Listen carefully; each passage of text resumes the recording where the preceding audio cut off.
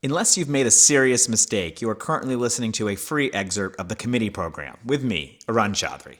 Our show contains lots more global politics, and you can become a member at fans.fm/committee to receive our full YouTube show, audio, plus other exclusive content. That's fans.fm/committee. And be sure to check out our YouTube show every Monday at 3 p.m. Eastern on the Namiki Const YouTube channel. Thanks, and enjoy the show.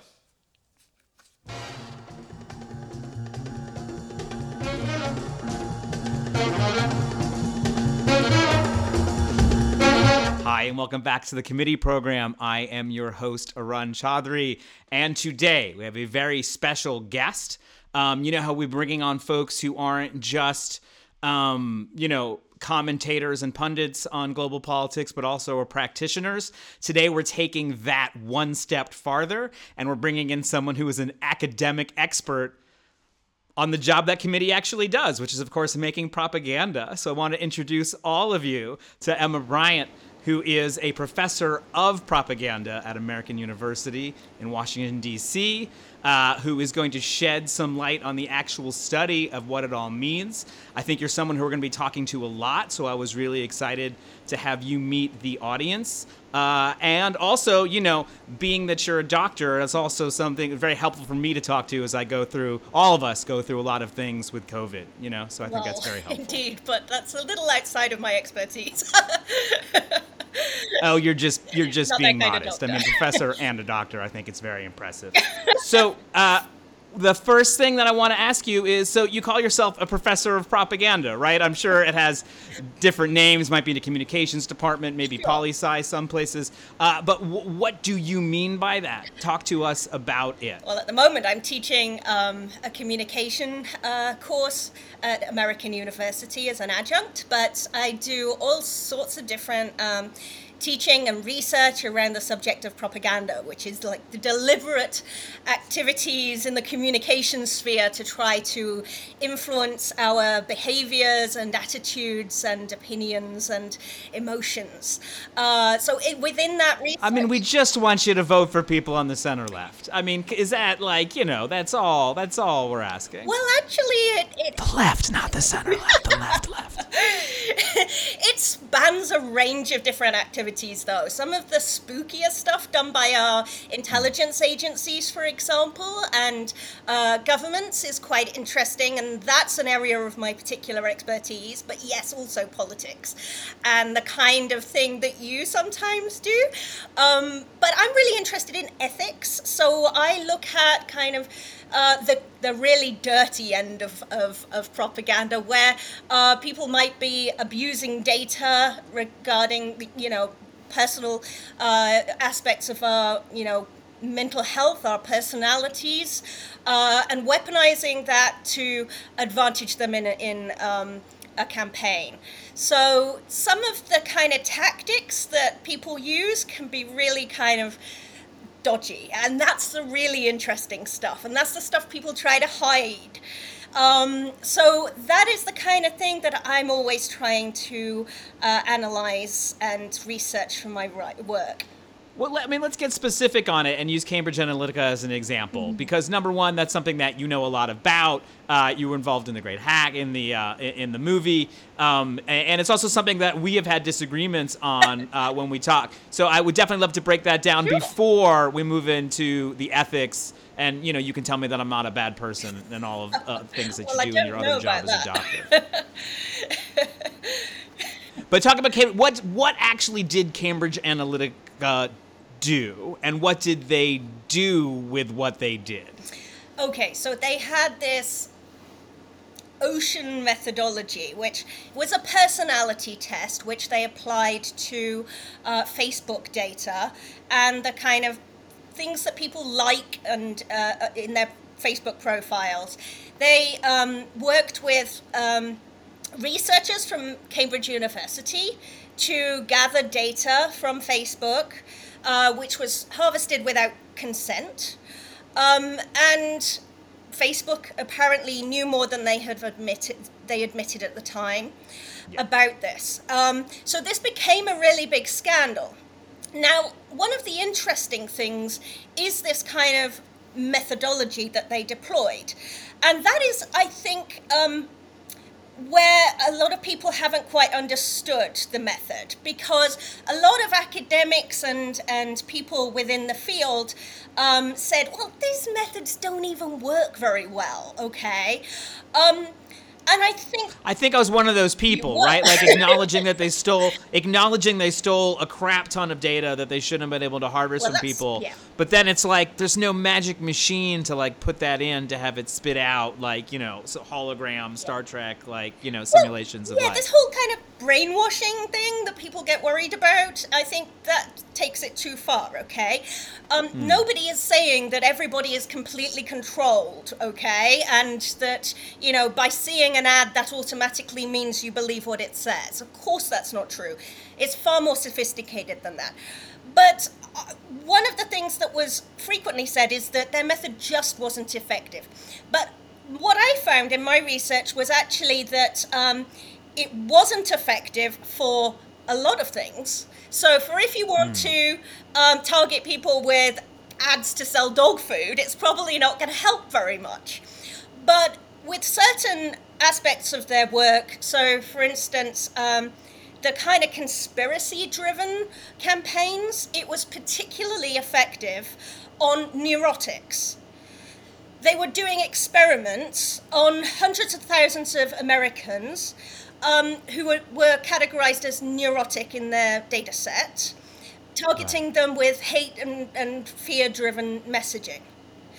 So I would distinguish that from, for example, what Obama did in those campaigns. Right. And that's the key thing, because if you are realizing that actually this particular subset of people are particularly likely to be motivated by fear and motivated to action, then that kind of has a really disturbing potential, particularly when you see us evolving into an era of pandemic and of incitement to insurrections and the campaigns that have been advantaged during this kind of period have been really concerning conspiracy theories about QAnon and COVID. And the worry is that we've also seen a rise in mental health issues during this period, okay? If you look at another film that I worked on last year called People You May Know, I was assisting with, along with the lead researcher, Briant, who's from Australia. It emerged in the film that a company was working with Cambridge Analytica called Glue, who do religious apps, essentially for Christian pastors to send out communications to their congregations, but for all sorts of purposes, perfectly legitimate. But the data was being misused and repurposed for political targeting. Now, that's important because within the app, there were categories such as depression and anxiety. And the kinds of services that the churches were providing included support for grief counseling, for financial counseling, for all sorts of, relationship help. And so all of the data was being modeled on kind of mental health support, addictions even. And to see that this was being repurposed for political purposes, and during this same period as we're building up to, violent incidents in the Capitol, as well as the pandemic that we've all been going through, where everybody has been pushed online more and more, and we have been, also just going through an inevitable, increasingly traumatic experience, okay, and needing these apps more and more, and also, just being online and being, we're struggling with our mental health. There was a massive spike in mental people self-declaring mental health problems to the CDC, for example, in this period.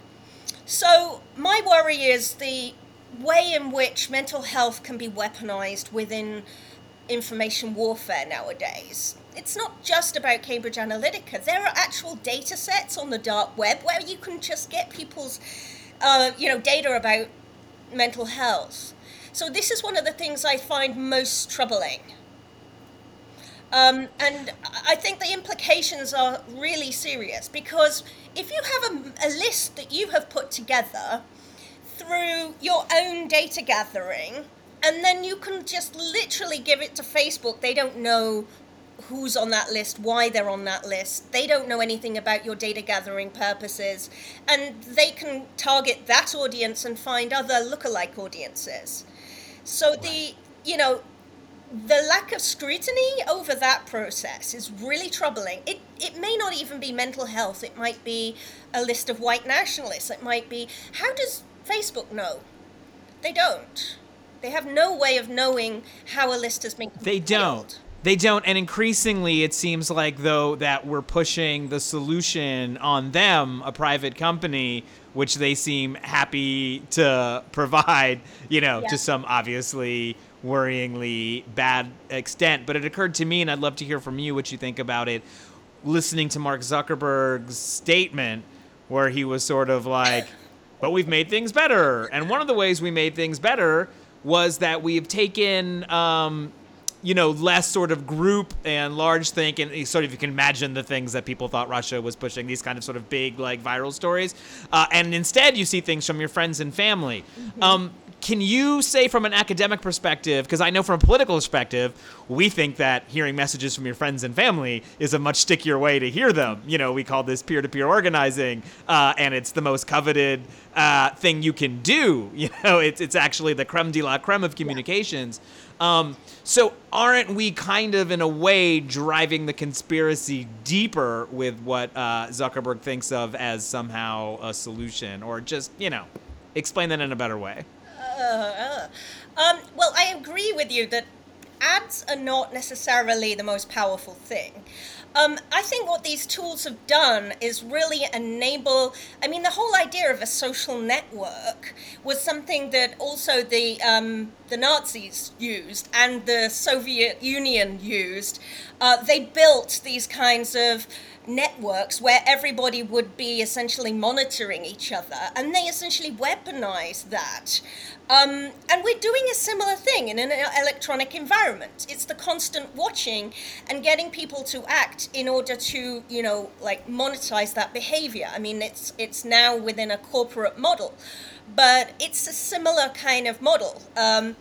And the nature. I think you should also ascribe that to sort of corporations and the church, and I think Yeah.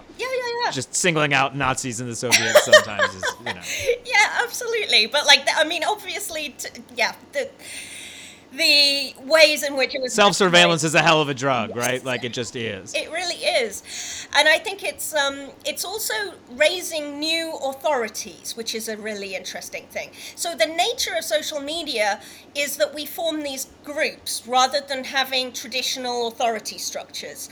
With traditional media that was more top-down and centralized, and okay, yes, those kind of media still exist and very much online as well, and are powerful, but you can also establish new networks and new communities that have their own authority figures. And that is the real sticky problem when it comes to COVID-19, because new authorities are being arisen within this, and they can be very, very powerful. You see also within the QAnon communities, new authorities, for instance, drawing on traditional culture. So for instance, the status of the military, you see these people who've been radicalized and are then leading their own community and network that's quite isolated from wider traditional,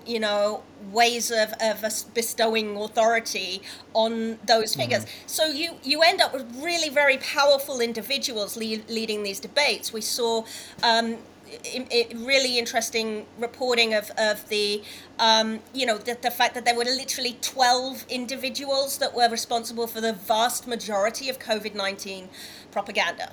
And you also see the same kind of methods being used. So somebody from Cambridge Analytica, their psychologist, was involved in something called Heart Group, an organization called Heart, that has been organizing a lot of the anti-vax resistance kind of movement. And recently, like, chats were revealed, which showed he's been kind of involved, and the types of methods he was proposing, which were exactly the same kind of thing that I'm talking about. Like, he was talking about how they would be, targeting neurotics with fear-driven messaging. So it's the same kind of thing. And that's really, really very disturbing to see. They haven't even changed those methodologies, and you can do the same thing. It doesn't even have to be the Facebook ads that we saw in 2016. It could be other forms of media. So I think the worry is that, emerging data sort of shows that when it comes to getting people to take the vaccine and wear masks, fear isn't driving them to do that. Their fear of COVID doesn't seem to create a movement to actually get vaccinated among new people who are hesitant. But the fear that is sort of seated in this kind of anti-government individualism really does,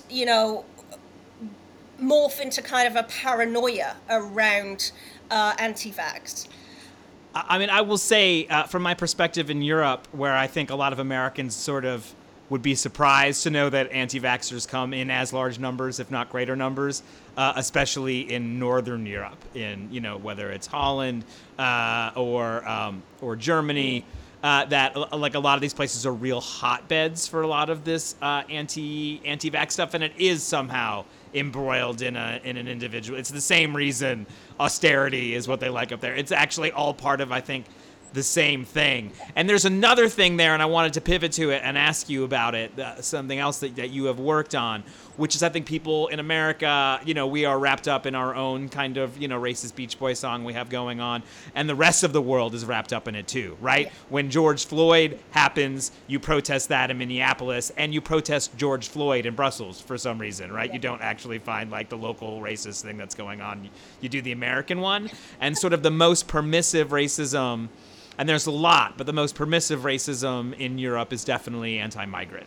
To the extent that now, as I'm looking at polling, almost every center-left party has two factions, one of which is like explicitly anti-migrant. And you have a place like Denmark where the Social Democrats have a zero-tolerance policy. You did a lot of work about the language around migration, the way people talk about migrants and immigrants, and I would love it if you could talk about some of that, because it's actually something that we work on a lot here at committee. We're always trying to... Anyway, I'll say what we're trying to do later. You tell me. Okay, sure. I mean, I'm really actually keen to hear what you're doing as well on this, because it's such an important issue. This was one of the first projects I did after I finished my PhD. I published a book called Bad News for Refugees with my PhD supervisor, Greg Philo, and a colleague, Pauline Donald. And what we did was look at... Oh, wow, you're a doctor twice. You're a doctor, and a doctor. I get it. That's amazing. Anyway, go ahead. Just one doctor. But no, you're being modest. Okay. So what we did was we looked at how the media were talking about migration, and especially refugees, in the build-up to what then emerged as the refugee crisis, and of course ended up with Brexit. So we kind of had anticipated what was going on in this really important moment. And we looked at the media coverage and we were horrified at what we were seeing, okay?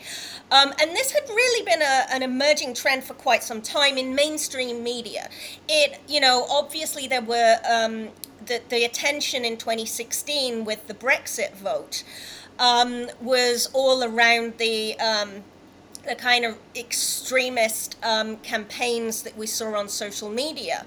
But that environment had been prepared for a very long time. And actually, it was very much leading out of the war on terror. In 2002, there was a crackdown, and that was during Tony Blair's administration, on asylum seeking, because there were so many people coming from Afghanistan who were, seeking refuge in the UK, and the far right were, brewing their, what turned into a really concerning campaign. They were really emboldened by the fact that actually Tony Blair ended up, introducing measures that massively capped and restricted the number of refugees that could come into the country, to a point where it was really unequal, the number of refugees we were taking in Britain than Germany and other European democracies. So we had capacity, and we were not fulfilling responsibilities per head of population. It was a tiny number we were taking in, and the capitulation to that far right argument, and even if you have a reasoned debate around like how many you take in, and what is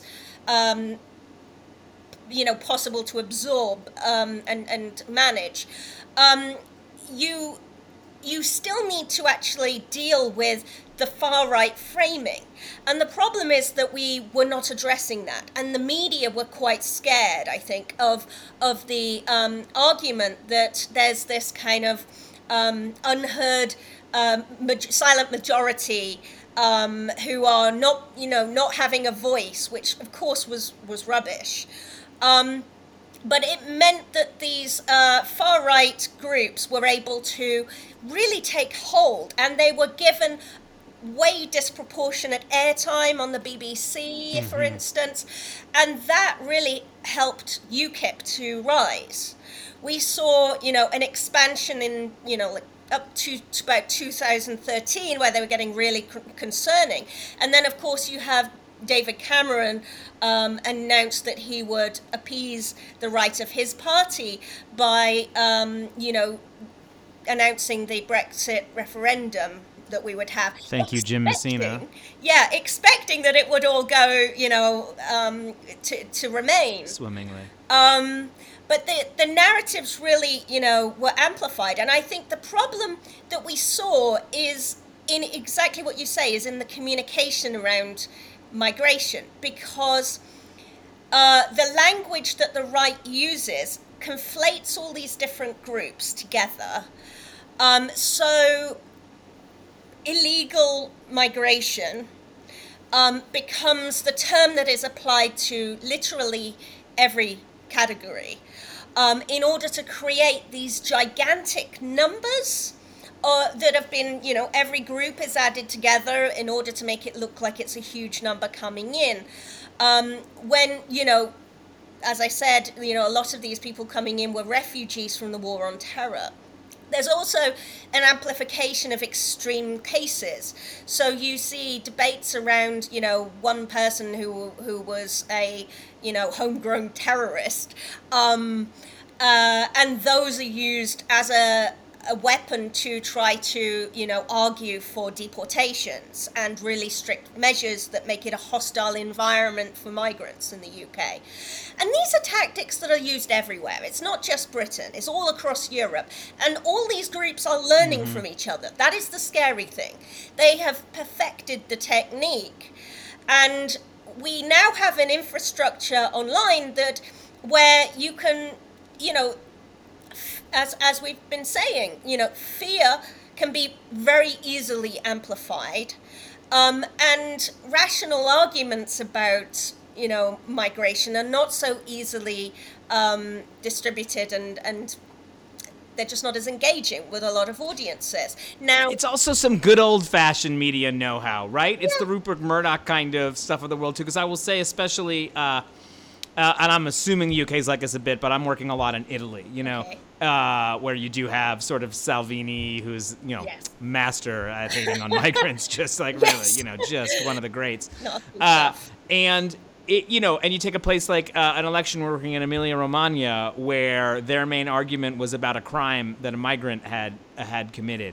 Right? This is Emilia Romagna doesn't just have a low crime rate for Italy; it has a low crime rate for Europe. I think it actually might have the lowest crime rate in all of Europe, which is saying something, right? You can lie down with like $100 bill sticking out of your mouth and nothing will happen to you.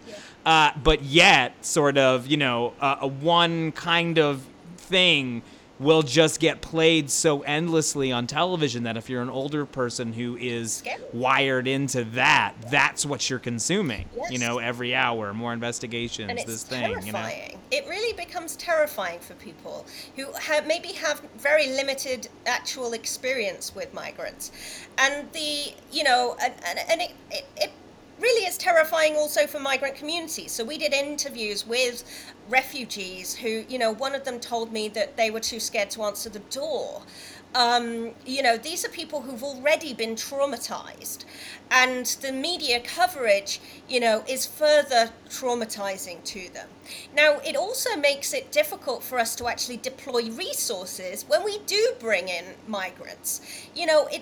It's reasonable to say, we need to have a debate around mental health and, the fact that people may have PTSD because they may have been tortured, for example, if they're coming in as a refugee. And you need to have resources there, in order to, help them to be a part of the society and support them.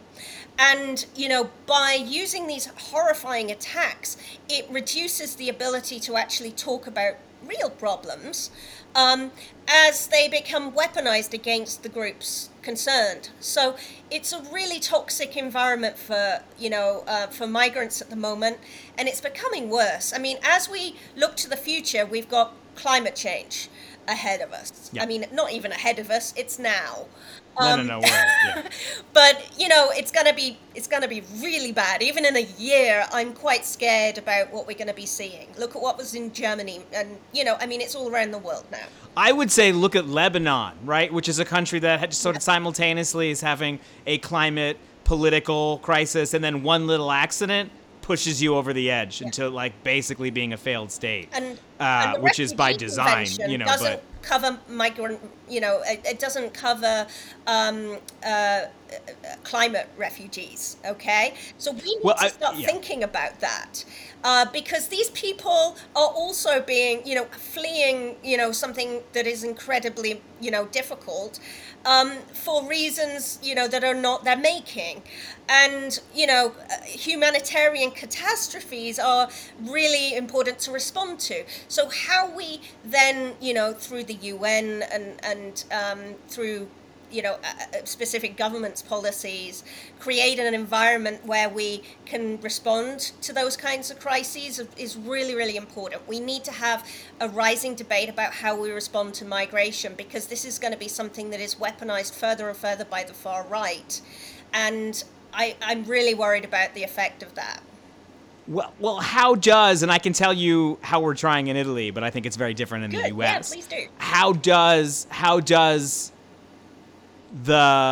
are the Democrats talking about this? We've seen a lot of, I think, extremely valid criticism of the Biden-Harris administration as continuing a lot of Trump's policies on the border in actuality, whether that is detention centers, horses. We saw a bit about horses. But is the language different, and does that matter? Different to the Trump campaign? Yes, of course. I mean, the last 4 years. But different to what you think it needs to be. And yeah, the no, answer it's seems not like good it's enough no. though. And the problem is they're not convincing people. I talk to Democrats, I know liberals over here who, yes, agreed with me entirely on all of this analysis, but they see it as unrealistic. to push the green arguments. And they think, if you don't moderate that around conservatives and sort of, mediate that, the fact that, a lot of Americans, not the majority, but like, it's actually a fairly conservative country. Okay, let's face it. Yeah. They believe that then you're just not going to persuade people with those arguments. And so you almost need to just enact the policies and not talk about it almost, and campaigning on And these let the issues. world not be destroyed. Be like, this is what we're doing. Yeah, but if you don't oh, talk look, it's about been 5 years. It's okay. And then if people you might be don't like, yeah, talk it was about okay. these issues, you're not going to get there. And like, we really need to convince people somehow, and it's really difficult making them personally understandable. They are complex narratives that are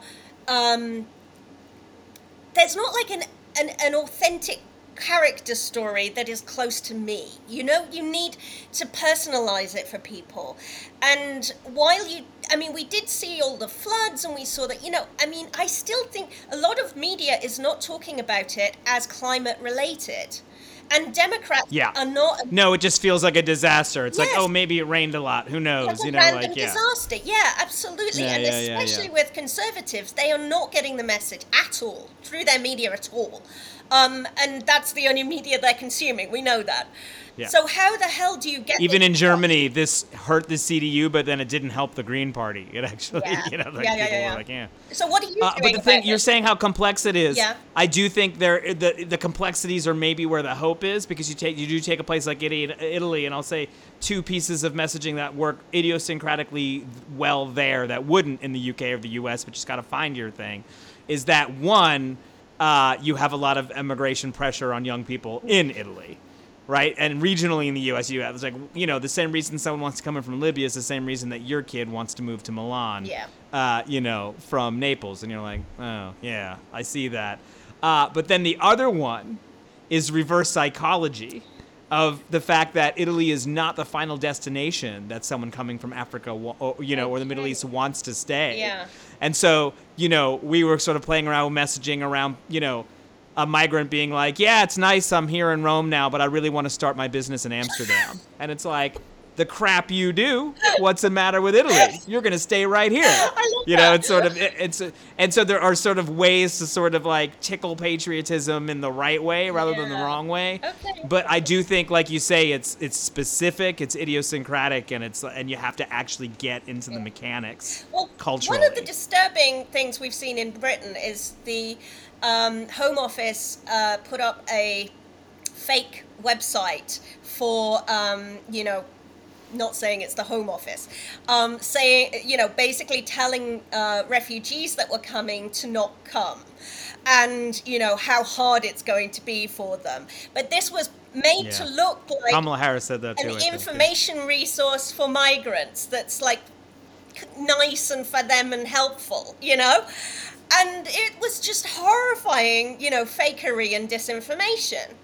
So, the fact that our government is like putting out this kind of like disinformation campaign targeting the most vulnerable people in the world, okay, In the world. Yeah. gives me no hope for the UK in how we're going to be addressing this. I'm horrified. I really am.